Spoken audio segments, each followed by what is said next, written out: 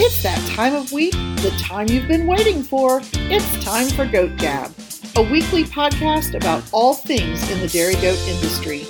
Sit back and enjoy an hour or so with your hosts, Laura Warren Hughes and Cameron Jadlowski, as we talk about ideas and topics that matter to the dairy goat world.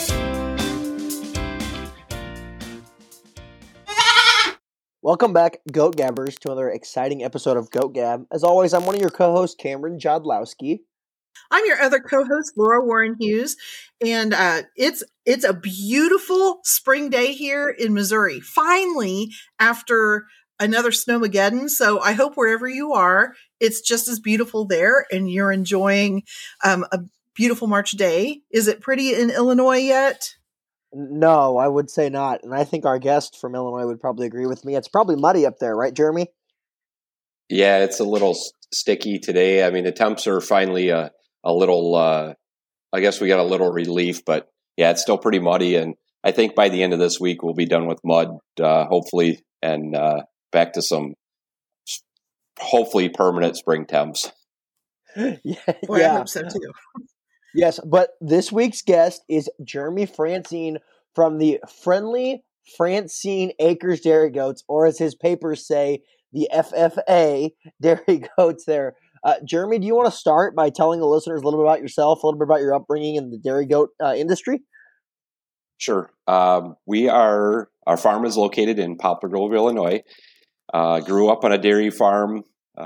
Grew up on the farm that my grandpa started on, and Dad took over for him, and milked cows up until 1997 when I graduated from college, and decided I wanted to come home and farm. And so we found that dairy goats were pretty intriguing, and made the switch in 1997 to dairy goats, and have been a commercial dairy goat producer ever since.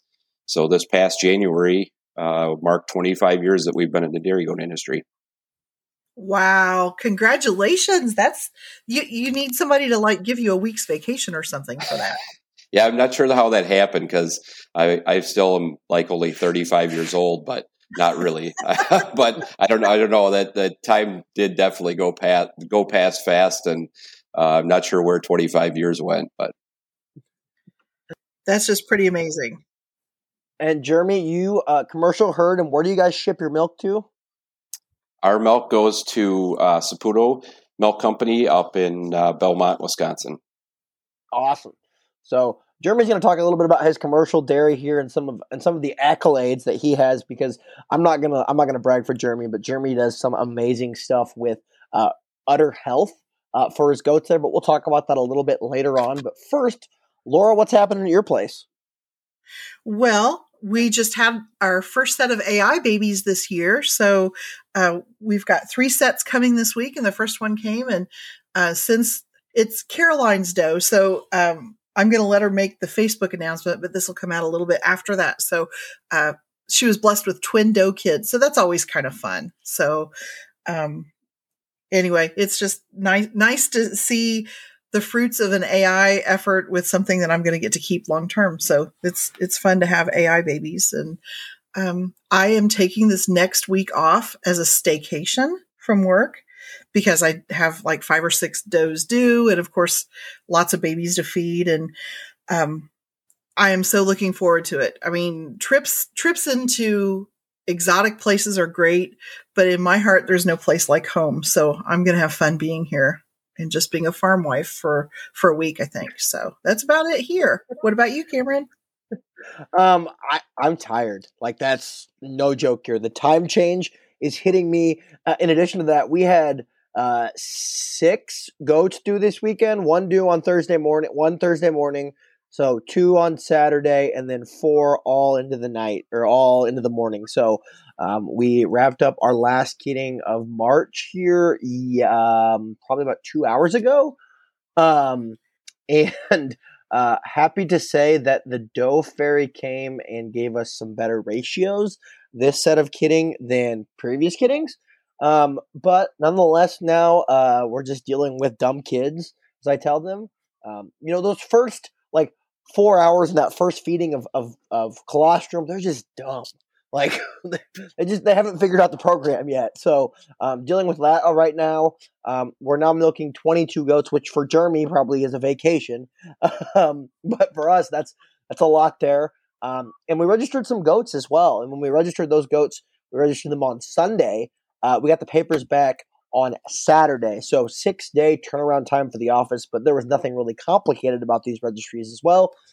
So lots of good stuff happening here. Isn't that kind of what we've been hearing, though, from members? If it's a plain white vanilla, straightforward, nothing exciting registration, those seem to go just fine, especially if you do them online. You get the papers back quickly, not issues with them. I'm not going to touch the American versus purebred thing. Just typically, it seems like it does a decent job getting it registered. It's those ones that have something a little bit out of the ordinary that we're still tripping up on. So, yeah, it's the 80-20 rule, where if you can do 80% of what you need it to do, the system is technically passing in terms of IT world. But it's that 20% that really confuses people, and we do have some complicatedness in the goat world there. I know last year I helped Jeremy with some of his complicatedness of the system as well there. Was able to get some goats registered as well there.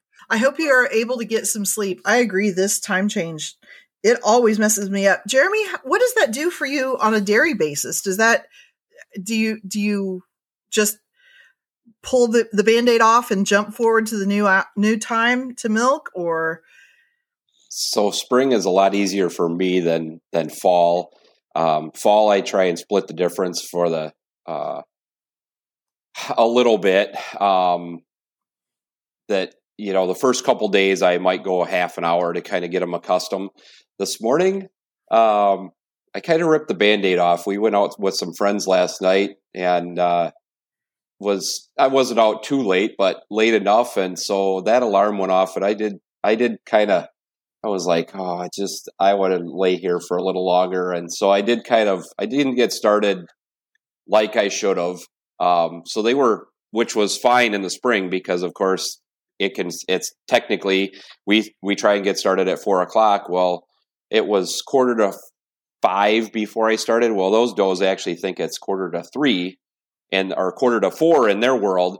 4:45, and so in their world, I'm actually starting a little earlier than I should actually be starting. So this was kind of a nice change of pace for me, because I got to sleep in a little bit longer than I normally do, and I still lost the hour. Don't get me wrong, but I wasn't too terribly worried about oversleeping a little bit this morning. Well, that's good. Very good. And Jeremy, you had some kids born today too? Yes, we've just one so far. Our March is kind of slow. We did freshen some yearlings in Wednesday, Thursday, and just 3 or 4 yearlings and one older mature doe, and then one yearling this morning. So March is pretty much downtime for me, which is kind of nice. Catch up a little bit. We were pretty busy in January and February, so it gives us a little break this month, and then April and May pick up.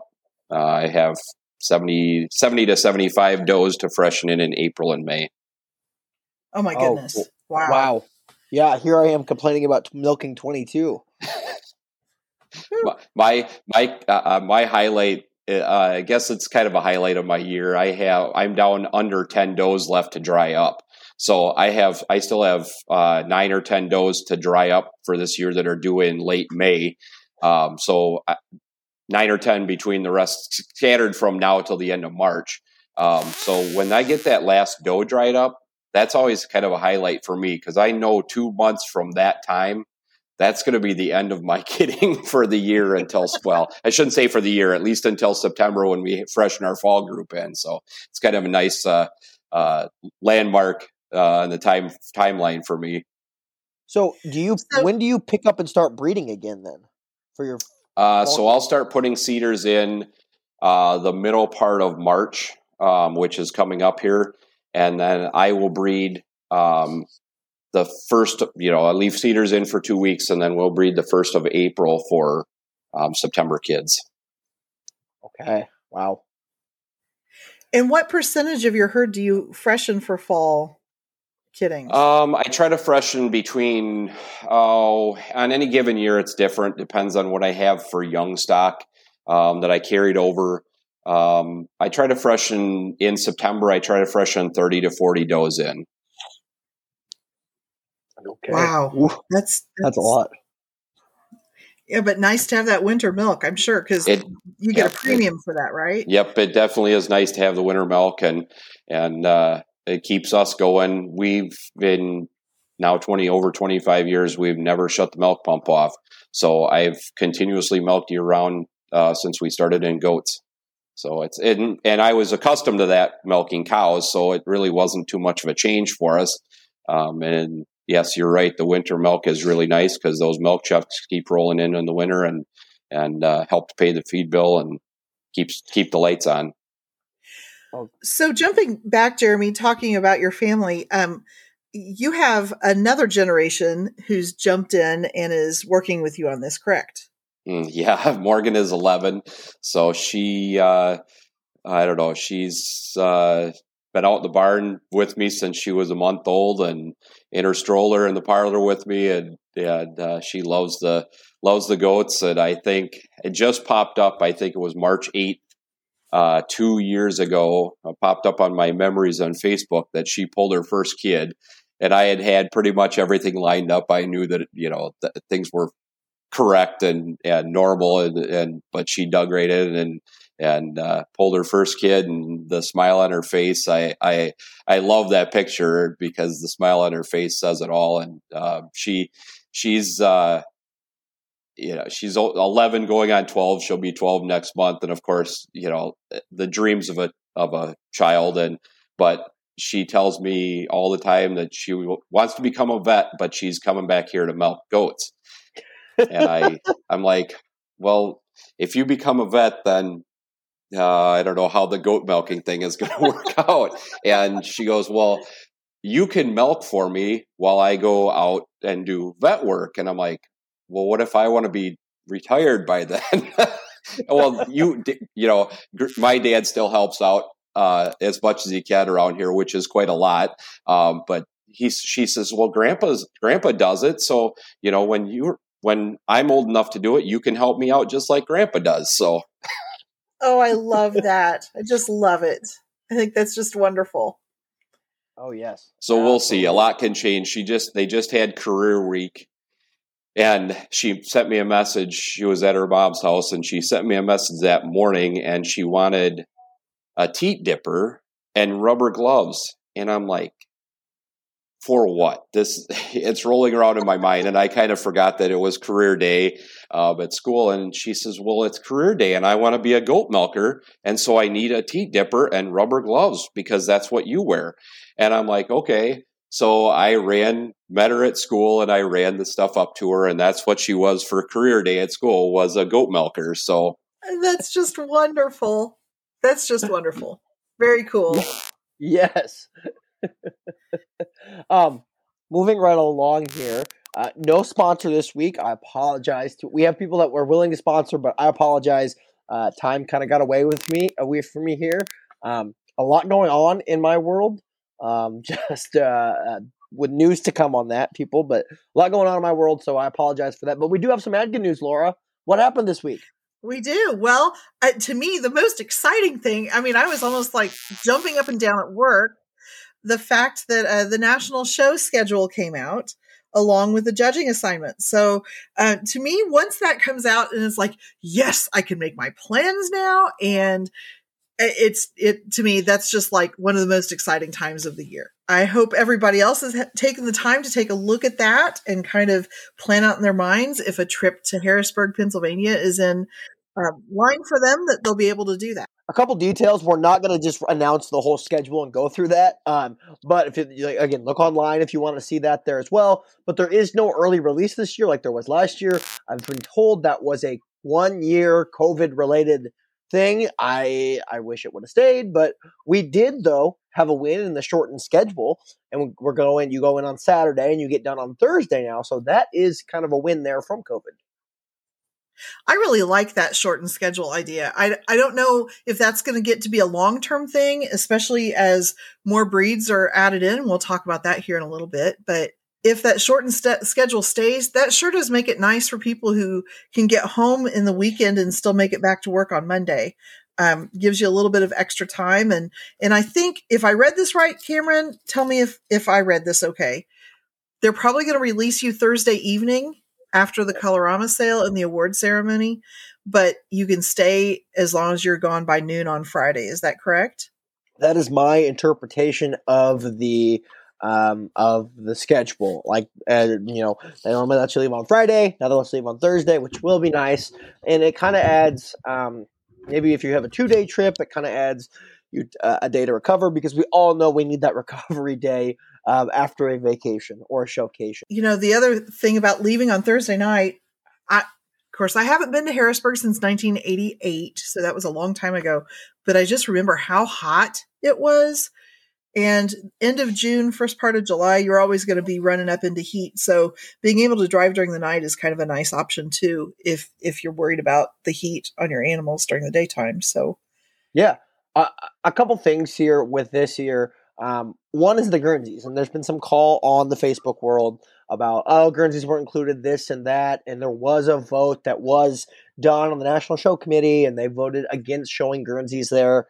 Now there's discussions about what could be done for this breed. Again, the National Show Committee made a decision on that, but I mean, it did come out of the National Show Committee. There are some things that could be done, but I don't really know. Well, and when I read the results on that, I guess I read it maybe a little bit differently. I didn't see that it was so much against allowing the Guernseys to show. I saw that it was more of, we're just not sure how that this could work out. So it's not a never, it's a not at this time. We don't have all the information that we need. I don't think that there's anybody who doesn't want the Guernseys to be there. I feel like that our Guernsey people have been so patient, and I'd probably be hopping mad if I were a Guernsey breeder. There's no doubt about that. But I think we also need to make sure that we have everything in place for it. And the fact of the matter is, if one of the big concerns is rooms pinning at the National Show, I think I wasn't at Harrisburg the last time, but I know you were, Cameron. Was pinning an issue when it was there in 2016? Yeah, I would say it was. Space is always a concern. You don't want to have to go have a tent for flood over. I mean, that's bad. In Colorado, when there was a tent, there was flooding in the tent, and there was mostly host people in the tent as well. So not really great to see, and not really a great reward for those people that were hosting the Nationals. And additionally, a tent brings in extra insurance costs and extra costs as well in order to get that tent, put it up, take it down, have pens for that, remove the manure there. There is a significant cost when you add a tent in there, and I heard some people talking about that as a possible solution. However, that adds a significant amount of cost. In addition to that, at the National Show last year, there was kind of some last time in Pennsylvania, there was some space considerations. I know they used that extra ring area there, and I know, and they kept the lights on in that ring area all night there.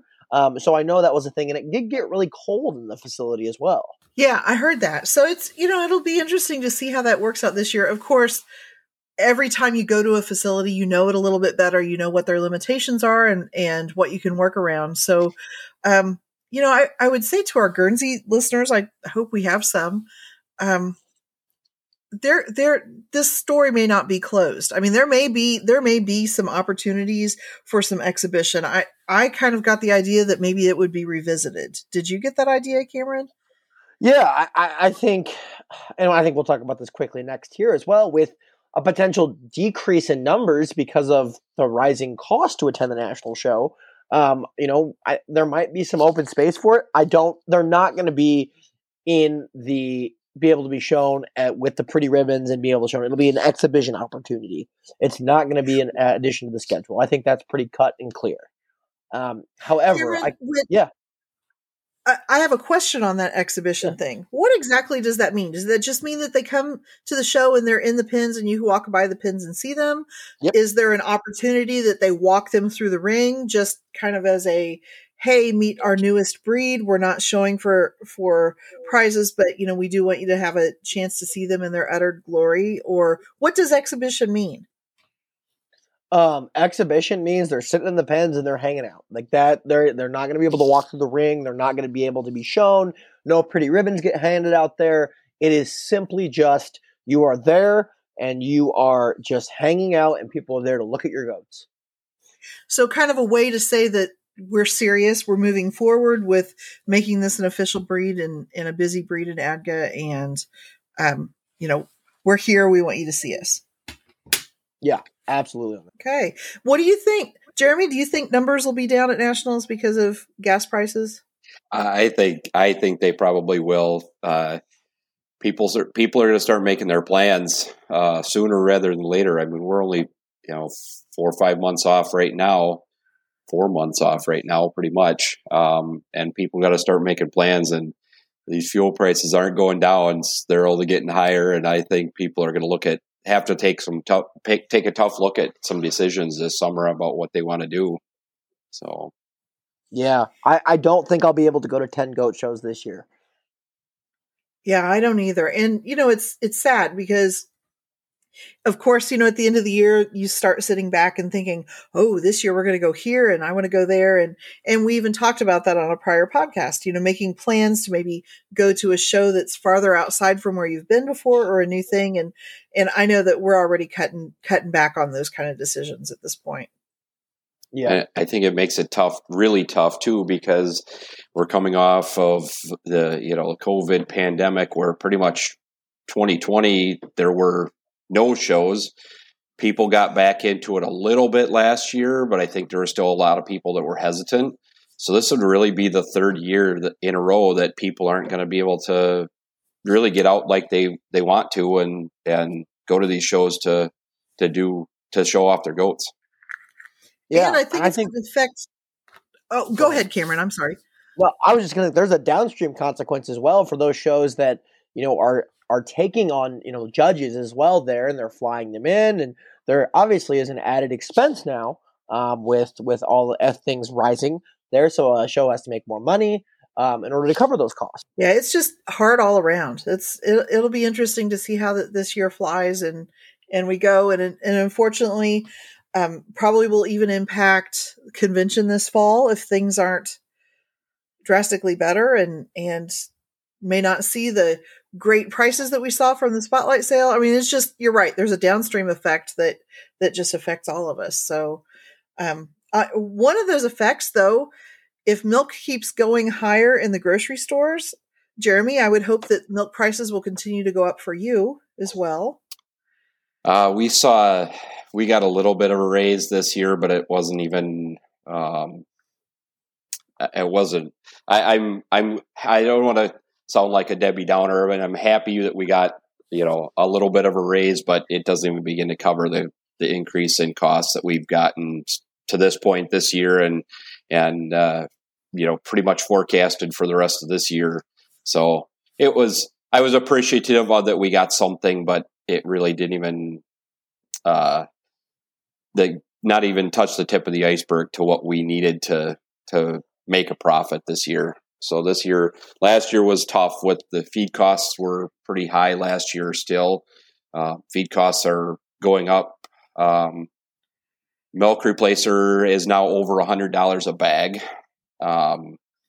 For a calf milk replacer for a 50-pound bag is now over $100 a bag, which I've talked to quite a few people, and I remember talking to them 2 or 3 years ago when it hit $80 a bag, thinking it can't go up any higher, and now we're at $100 a bag. So our costs are just skyrocketing this year, and we're going to tread water, and we'll make the most of it and do the best we can.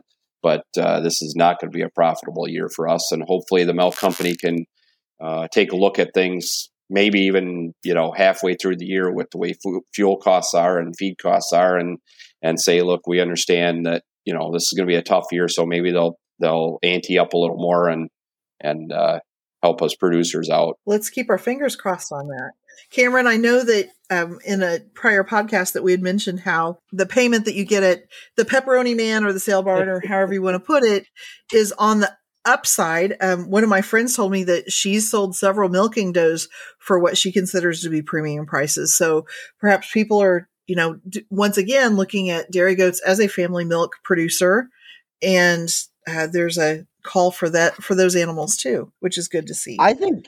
I think one thing that's really interesting is that Saputo, and I don't know, Jeremy, you saw this as well, that they're putting in a new cheese plant. They're putting in a new facility in, Franklin, Wisconsin? Yes. Yep. So I think that's only going to raise demand as well there.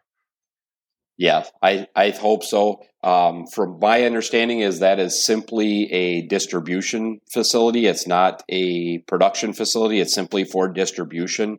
That's my understanding from what I've heard and from what I've read.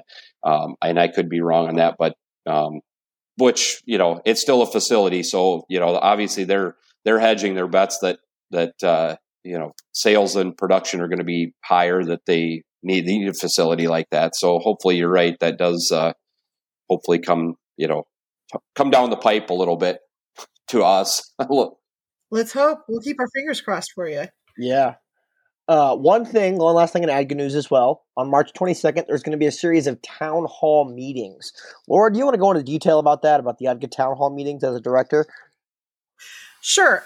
Ed mentioned it last week on our podcast, and hopefully everybody has received the email from ADGA, or if you haven't found that in your email, have seen it on social media. But on the 22nd of March, every district has some time allotted to them in the evening. So hopefully people have time to get home from work if they work outside the home and can work around chores and be part of it. But it's a town hall, and members are invited to send questions that they have to their directors. And that's really just to kind of help keep things moving along. We have 8 districts in ADGA, so we want to make sure that everybody has time to take care of this and feel like that their concerns are heard. So if you have something that you really would like to hear addressed on this town hall meeting, please reach out to one of your directors and give them the question. This kind of helps your directors to know what to expect, helps us to do some research if needed to answer your question.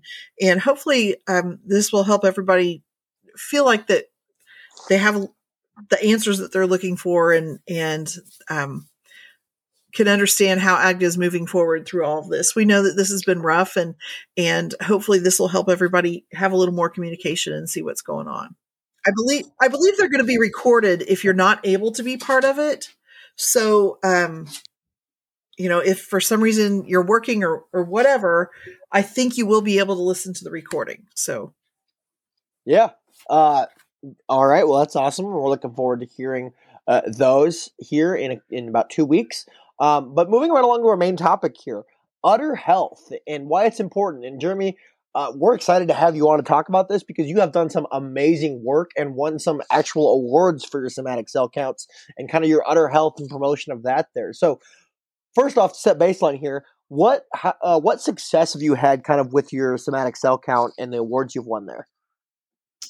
So we were... when they finally started recognizing it for quite a few years before they handed out an award, I don't know that I was the lowest, but we were shipping at the time. We were shipping to Kolblina, which changed hands to Savencia was the name of the cheese factory, and for 5 or 6 years running, we won the highest. Quality awards for having the lowest somatic cell count of any goat producer that shipped milk to them. Still, Saputo doesn't hand out awards for that stuff anymore, but we still strive to ship a quality product and do the best we can. Awesome. Well, that's awesome there. And I guess kind of diving right into it and talking about it here and looking at udder health is on a commercial dairy level. Why does udder health matter to you guys? So udder health matters in a commercial dairy goat herd because the udder health affects that animal's productivity, and it also affects their longevity.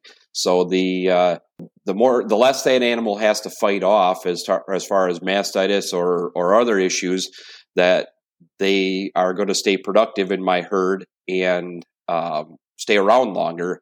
And it gets more and more expensive to raise kids up every year. So if I can keep an animal in my herd longer, that's less replacements that I have to raise up to bring it back into my herd, which affects my bottom line. I can totally understand that. And, I think because you also have show animals as well, it does impact that also, right? Oh, it definitely does. You'd never want to see any goat, but especially, Morgan's favorite show goat comes in, one day and one side's completely blown up, which actually did happen last year. I did have to get rid of one of her show goats, and I did fight it. And I just never was able to get her over it. But, typically once you have an issue, that doe is going to be lopsided on, heavier on one side than the other. And so it's never I shouldn't say never, but typically Murphy's Law says it's never going to be that run-of-the-mill goat. It's going to be somebody's favorite goat that comes in, one morning and is got 104 temp and one side's all blown up. Jeremy, we've talked a lot, or we've mentioned a little bit about somatic cell count. In your opinion, as a dairy goat producer, what is somatic cell count? So somatic cell count is an indicator of I'd say the best indicator or the easiest indicator to tell on a lactating dairy goat, the animal's health, and how the quality of milk she's shipping. Gotcha. I mean, that makes sense there. What's the difference between kind of a somatic cell count and maybe other types of blood cell count? So the somatic cell count and only in the lactating dairy animal, because obviously in kids you don't have a milk producing animal. So somatic cell counts are simply the white blood cells in milk, and so it's an easy indicator as long as you're paying attention to it and watching it to know the health of that milk goat. I see. So kind of like lab work in a human, where you watch somatic or you watch white blood cell count in their blood work. This is a non-invasive way to kind of see the same thing in your dairy goats as far as, is there an infection brewing here? Yep. The easiest and most definite way to tell in a lactating animal. A lot of I don't know anybody that's doing this in goats, but so many of the cow herds have become so modernized that they're monitoring, temperature of the milk, every milking, and some of them somatic cell count. They're monitoring how much that cow is active throughout the day, and some for the producers on the dairy cow side, they honestly know when that cow's sick most of the time before the cow does, if they're paying attention to the indicators. I don't know anybody that's taken that far in the dairy goat industry, but definitely through testing, we can tell that fairly easily and fairly quickly. So very interesting. Jeremy, you're on DHI A or R or whatever, which one it is, correct? Yep. So DHIA, correct. DHIA. We are simply owner sampler. Gotcha. We are not, for what we're doing, to take it to the next level. It's simply, for us, it's simply a management tool. I don't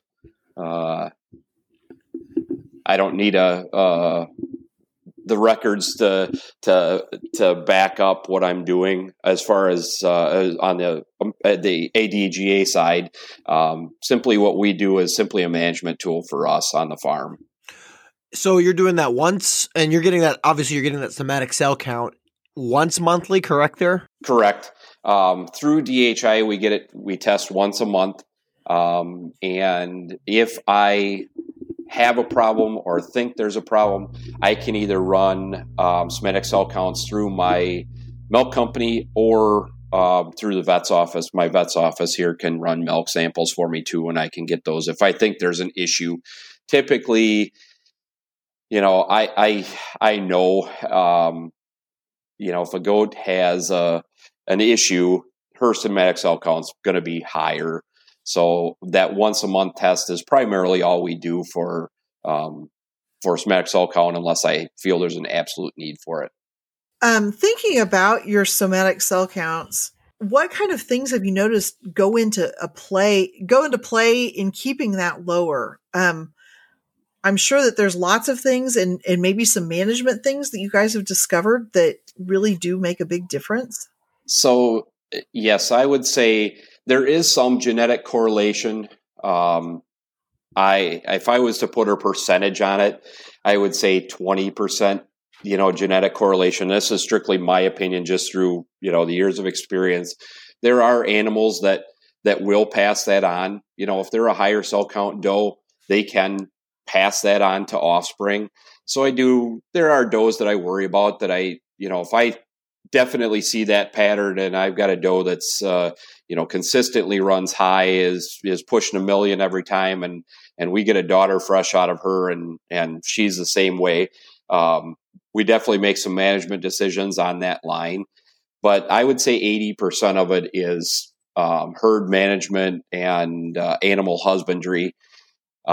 We do, I guess to step back a little bit, DHIA, I've heard this phrase before, and I think it pertains. It's perfect, fits perfect for DHIA, and I've heard this from so many producers throughout the years that, I can't afford to do it to test. I can't afford to go on test. I can't afford to have those milk samples sent in. Well, DHIA is a tool that doesn't cost; it pays, and that's a phrase that I have used over a lot of years with a lot of producers, and DHIA does not cost me any money. It makes me money when it comes to management decisions. So, Jeremy, thinking about kind of those management decisions you make and what you do for somatic cell count, what's kind of the components that make up kind of that somatic cell count in your herd, and what are some of the contributing factors that lead to either higher somatic cell count or lower somatic cell counts? So the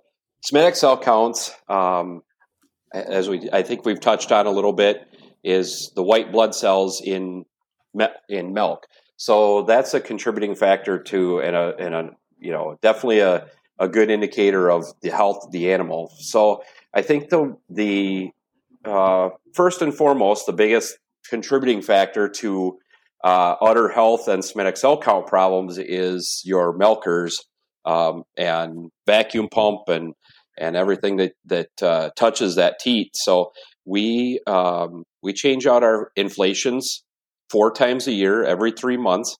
And that's a huge thing. If your inflations are worn out, they don't collapse right, and you don't actually cut off the vacuum to that teat end. So you've got constant pressure on that teat end, or vacuum on that teat end, I should say. And so it tends to lead to a lot of teat end damage, which can lead to problems when the goat's laying down, that orifice doesn't close up properly. So, definitely making sure you're on top of your milkers. We have our milkers checked periodically to go through to make sure our pulsation rate is right, make sure our pulsation ratio is right, make sure the vacuum's where it needs to be. And a lot of times we have a vacuum gauge in the parlor that I can see. It's right, in front of my face, but it still doesn't hurt to check to make sure that vacuum gauge is right and reading correctly, because there are times where, those things get messed up, they get old and don't work properly. So that's a huge contributing factor to udder health and, keeping your somatic cell count lower. If your teat end has, a lot of damage to it because of the milkers, and because of poor inflations, that goat, like I said, you go out in the manure and lays down, and that's just basically that teat end is a vacuum for bacteria if it's not sealed up properly. As far as, keeping your somatic cell count low, along the same lines, making sure that your milking time is proper. You're not going, you're not putting a milker on a goat and going out and feeding a couple kids or whatever you think. Oh, it only takes me a few minutes. I have time, and I stress that to the people, the kids that milk for me. When you've got milkers on, that's what you're doing. You are paying attention to those milkers, not going out and switching groups, because it may not, in your mind, it may not seem like a lot of time, but a couple minutes makes a huge difference. And so making sure those milkers are getting on and off at a proper time. You're not over milking, you're not under milking that doe. That's a huge contributing factor to TDEN health as well. I have to tell a little bit of a story to go back a long time. My dad used to pick up milk, and he pulled into a farm that they were always done milking, and the vacuum pump was still on. So he fiddled around and, went in the milk house, and there's still milk in the jar. And so he's like, this seems weird. So he just stuck his head in the barn, and the cows are all still in the barn. And so he walks in, and here the guy had laid down on a bale of straw in the middle of the aisle and fell asleep. And here's milkers still on cows. Dad had no idea how long he'd been sleeping for, but there was milkers still on cows, and he went and woke him up. But I can only imagine how those cows felt. So, making sure you're getting milkers on and off properly is a huge factor too. That makes me hurt just to think about it. Those poor cows. Yeah, I know. That's always been a running joke. Dad likes to tell that story every now and again. But, do we want to touch on nutrition as far as that goes, keeping your SMID XL count low? Yeah, but I'd like to also circle back on TDEN health afterwards. But yes. Okay, so making sure your goats are as healthy as possible contributes to a healthy immune system. So, proper feeding of minerals and vitamins, and, making sure that your goats have a free choice mineral. Feed quality also doesn't have a direct effect on TDEN damage or udder health, but if your goat is healthy and they're getting the proper diet, then their immune systems are working properly, so that if they do have an issue, they're a lot more likely to be able to fight it off versus a goat that's, a sickly goat and, 10, 20 pounds underweight and doesn't have the best immune system. So that definitely helps. We have 3 products that we feed from 2 different companies. The first 2 products are from a company called Farm Life Nutra. They're based out of Pennsylvania. They're both a powder that we put on in the parlor. One is called Formula M, and we use that for every goat that goes through the parlor. And all that is a vitamin mineral supplement that also has direct fed microbials in it. And so it aids to keep the immune system working properly. It also has other benefits other than, to keep the cell count low. Basically, it's an immunosupplement to keep the immune system stronger, but it does help to keep that cell count a little lower. The other product that I use from them is called Vitamix, and that's a product that I use only on high SMID XL count goats that typically have a problem. And also I use it on goats that are 2 weeks post-fresh, or right after they freshen up to 2 weeks post-fresh. Just helps to kick that immune system into gear, to get the goat, make sure her rumen's back in, shape after she has kids. And also it's just basically the same thing. It's just got a little different formulation of vitamins and minerals, but it really helps to knock that cell count down. If that goat does have an issue, it helps to, boost that, really kick that immune system into gear and fight off whatever she's got going on. The other product I use is from a company called Ralco, and I believe they're in Minnesota. But that product's called Fight Strong. That's actually a pellet that we put on, and I use it for the kind of the same way as Vitamix. I use it for all of the goats post-fresh to 2 weeks post-fresh. And then I also top dress it for all of my higher SMID XL count goats. And that is actually an essential oil based pellet. So essential oils are really, really beneficial for the health of the animal, just the same as they are for humans. I mean, it's really beneficial, just like it is for us, as well as the animal. I think they have basil and oregano in them. So I always tell people that it kind of smells like a pizza parlor in my parlor. So the goats eat it really well, and I think it contributes to help bring some of those. Some goats are typically just a higher somatic cell count goat. There's nothing that is maybe wrong with them, but if there is an issue, it definitely helps to fight that issue off and to help get that goat back to good health and hopefully bring her somatic cell count down. So before Cameron asks his teat health question, one thing that I always have kind of wondered, I'm guessing that your vacuum setting has something to do also with somatic cell count. Is that correct? Yes. We run our vacuum about 12.5 inches. We have a high line. Parlor is a high line. So we have to run it a little bit higher. If you run a low line parlor, you can get away with 11 to 11.5 inches. You don't have to have that quite so high. But so yes, it definitely you need to make sure you keep an eye on that vacuum. Whether you're running a single your portable, if you've got 1 or 2 goats that you're milking, or you've got 2,000 or 3,000 goats that you're milking, definitely you cannot stress enough to make sure you're paying attention to that vacuum and the vacuum pump and making sure that's in good working order. Okay, yeah. I never thought about that. And Laura, it's funny you asked that because I had that written down as well to ask him about as well there. But talking about teat end health, because I don't feel like it's ever really talked about very much. And we all know on this podcast that there's definitely not enough research about teat end health in goats, just mostly in cows.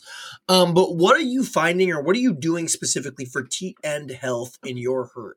So we, to protect teat end health, we touched on a little bit about the milkers. We do not. I have, over the course of 25 years, I have run the gamut. I have pre-dipped. I have stripped goats out. I have used the chlorhexidine wipes. I've tried a little bit of everything over the course of the years to help to ensure that my cell count's low and to make sure that my teat end health is good. I'm not getting that bacteria or keeping the bacteria off the teat to hopefully prevent anything. With all of the pre-dip, pre-milking stuff, I have never found a difference, and I've done it long enough that experimented long enough that really didn't see any benefit to any of that. And the big difference is in goats versus cows. In cows, if anybody that milks cows is listening to this, they're going, "Oh my gosh, you don't pre-dip, you don't strip out." So goats, their letdown time is so short that basically when you put that milker on, their milk they're ready to go. Where cows take anywhere from minute to 3 minutes to let down milk. So they have to pre-dip and strip out. So that's a big difference in goats versus cows. And as far as after milking goes, everything we've talked about the milkers, that holds true. And as far as after milking goes, we do use a teat dip. It's an iodine teat dip. It's got I believe it's 10% emollient in it. Which is a skin conditioner to keep that teat soft and to keep it, if there's a chafing or a chapped issue, that skin can heal. But so we use it's a barrier dip, so it's a little thicker and stays on a little longer. And so what that does, if that goat goes out and lays down, if she goes out and goes right out into the pen and lays down, that teat dip will help to protect that teat end, kind of seal it up to keep getting back from bacteria, or to keep from getting bacteria into that teat end until that sphincter muscle has time to close that orifice up, which is ideally your best defense of, as far as keeping bacteria out. If that orifice is closed up properly, if that sphincter muscle is working, that's your best defense from keeping bacteria out. And that's where teat end damage comes into play. If you start seeing that black scab, on your teat ends, that orifice is not able to seal up properly to keep that bacteria out. Yeah, I have another question here. I was thinking about this here. When I milk in cold weather, I tend to notice that there is more, I don't want to say utter damage or teat end health problems, but maybe more scabbing or chafing that does happen there. Do you do anything special for that? Or maybe it's just the fact that I hand milk in the winter. We do this actually just this year. We switched to a different product. It's the same exact teat dip, but the emollient level they raise up. They call it a winter dip is all they call it. And they raise that emollient level up. So basically, I should remember the percentage, but I can't remember the exact percentage. But they add propylene glycol to it, which is antifreeze. And so what that does is if you go out, when I turn, and for my circumstance, when I turn goats out of the parlor, they don't go outside, but that barn is still cold. If it's 0 outside, it's still cold in the barn. And so basically that antifreeze keeps that teat, from freezing.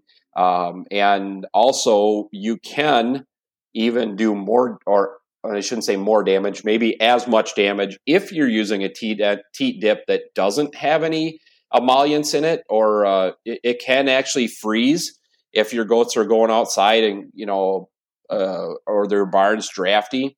You can actually, that teat dip will freeze.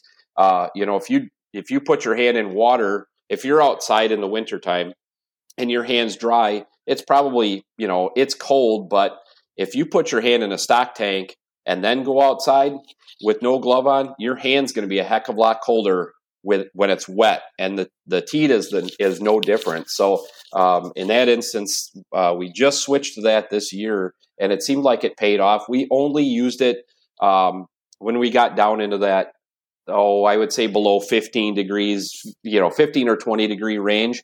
But above that, even though it's cold outside, our barn's still above freezing, so I don't worry about it too much. But it did seem like it paid off this year. We didn't have any issues with teat ends this winter, and so I think it's a product I'm going to keep using next winter and beyond.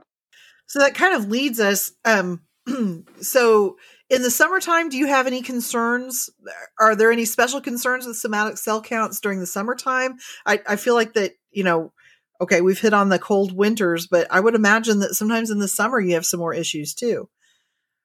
I think more so in the summer, it's simply, if your goats are outside, obviously there can be issues with sunburn, getting udders sunburned. And if it's, bad enough, obviously, everybody's done it. Everybody knows what sunburn's like. So, but I think more so, with goats in the summertime, it's simply because stage of lactation. Typically, our goats are freshening in the spring, and so summertime hits, and they're in that 60 to 120 day range in their lactation. So they're at peak production.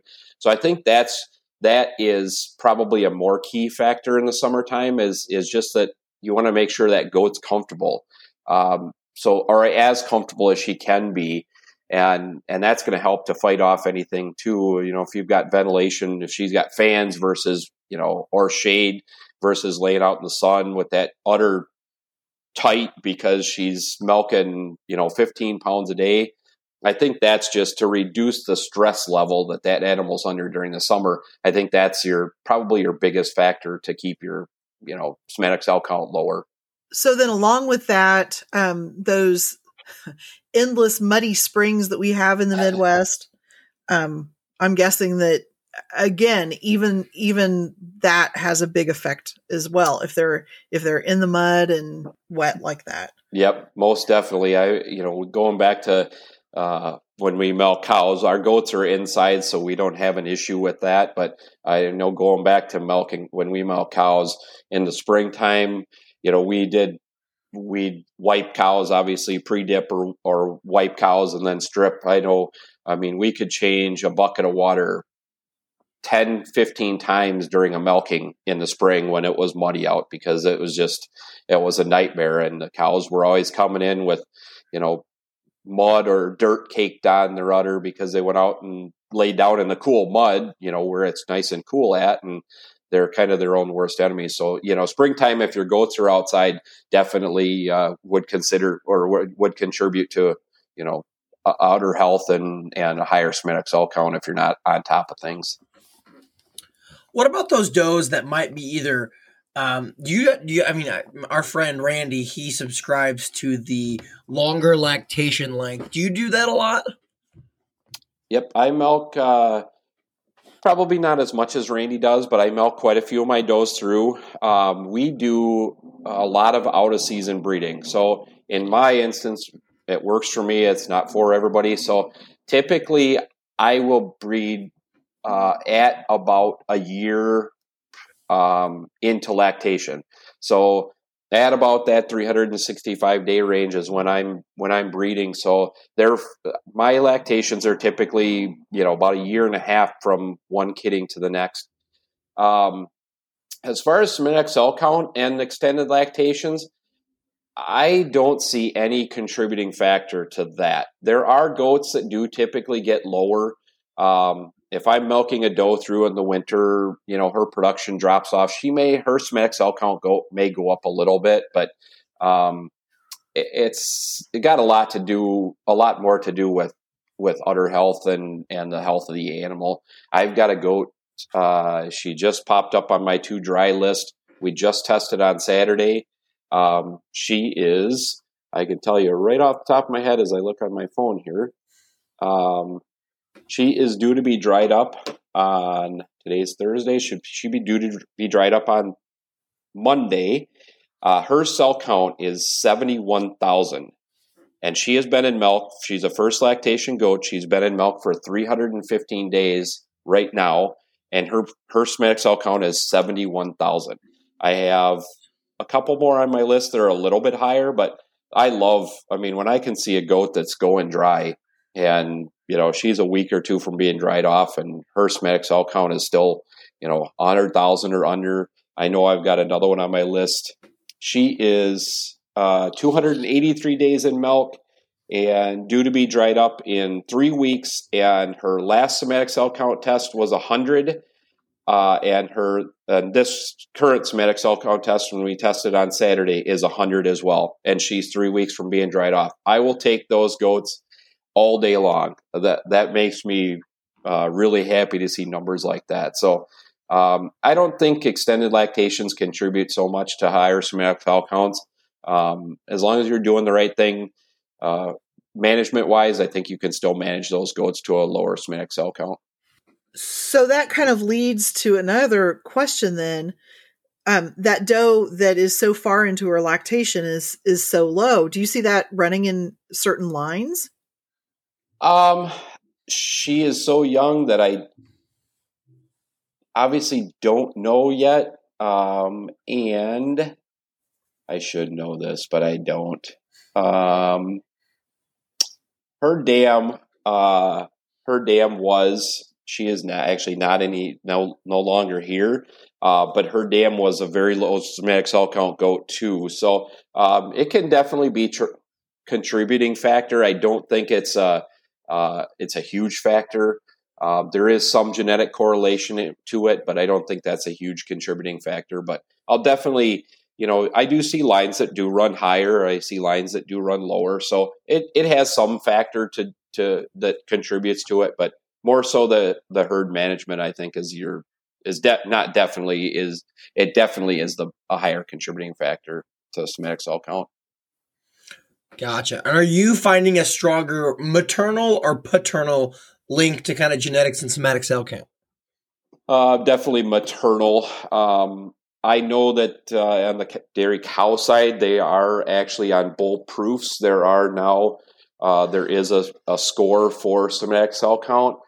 I have never had a buck that I've been able to pinpoint. Yes, they're they're going, your daughters are going to be higher, your daughters are going to be lower. They're kind of all over the board. I've never been able to pinpoint that, but definitely maternal line. And I do see some lines that are higher lines and some lines that aren't. So it definitely is a factor more on the maternal side than it is on the paternal side. So one more question as I'm racking my brain here is, so you talk about originally over milking and under milking, and how do you find that sweet spot there of a goat? Because we've all over milked a goat and we've all under milked a goat, but where do you when you're milking 100 goats, how do you find that sweet spot on each goat? Time. I know your goats. I think that's more of an experience thing. I will tell you that is definitely, I have somebody that milks for me at night, not all the time, but it just frees me up to do other things. So that is definitely the hardest thing when you're trying to train somebody to milk, to find that sweet spot, to not, get to the point where the goat's eyeballs are getting sucked in, so to speak, not literally, but so to speak, versus leaving milk in that udder. Going back to my college days, and of course this was on the dairy cattle side, very important, and they stress this in all my dairy management classes, that over milking will do way more damage than under milking a cow. So to carry that over to goats, and this has always been my problem. When you take a goat that's producing 16, 17, 18 pounds a day, you really, really, really need to find that sweet spot, because if you undermilk that goat, which is the key, they say, when I was taught in college in all the dairy cattle management classes, undermilking is better versus overmilking. Well, okay, so if that goat's coming in tight, if you're leaving, half a pound or, whatever in that goat's udder to ensure you don't overmilk her, the next time she comes in tight, the next time she comes in tighter, the next time, and eventually she's going to go, oh man, this is uncomfortable. So she's going to decrease that lactation or that production naturally, because she's just uncomfortable. So it is definitely important to find that sweet spot to where you're not leaving the milker on too long, but to make sure you're getting all that milk out of that goat that you can, because I've got goats that still come in tight, and that goat's carrying a lot of milk in that udder. You get a goat that's milking 17, 18 pounds a day, and she's got over a gallon of milk in that tiny, what isn't the size of a gallon jug typically. And she's carrying a gallon of milk in that every milking that she comes in. So it's a very important thing to manage. And I can't tell you other than to make sure you know your goats. I guess that's the most important fact, because I couldn't go into your barn and go, oh, okay, well, I'll run through one of these goats through and milk them. And you couldn't come into my barn and run my goats through and do it the same as we could, because we know our goats better than anybody else. Any last thoughts, Jeremy, about somatic cell counts that we maybe didn't touch on today? We touched on it, but I can't. It's just, I guess I'm so passionate about this, but I really can't stress enough how beneficial DHIA is, and it's been in the cow world for decades. And I still hear a lot of goat producers that say, oh, I can't afford to do it. It's one of those things you can't afford not to do it, as far as I'm concerned. It's such an important management tool, because, to go to the production side, you can kind of look at a goat and get a good estimate of, okay, that goat's probably, even if you put two goats side by side, okay, this goat's got a little bigger udder. Odds are she's probably milking more than the goat standing beside her. You have, without testing, you have zero clue what that goat's somatic cell count is. There are no indicators of what that goat's putting into your bulk tank on the commercial side, I should say, what that goat's putting into your bulk tank for Somatic Cell. She could be the healthiest looking goat. You never have to worm her because she never has worm issues. She's got a great immune system, but her cell count is 2 million every milking she's coming through there, and you have no clue without DHIE testing. So I guess I am pretty passionate about that, and I do kind of cringe when I've heard over the years, oh, I can't afford to test; it costs too much money, and I just think that's the wrong attitude to have about DHIE testing. Well, that's a great way to sum it up. Jeremy, thank you so much for being this week's guest. We do appreciate your time, as always. Jeremy, can you tell the listeners where they can find a little bit more information about your herd and your farm? Sure. So we are located in Poplar Grove, Illinois. This year we'll be milking. I try to hit around 200. This year we'll be milking 170 to 175. Our farm motto, and I don't cut corners. Management is the most important thing, and it's the biggest way to fail and in this business if you're not paying attention to details. But our farm motto is to produce a quantity of quality. We've had that on a couple different things, and I love that saying.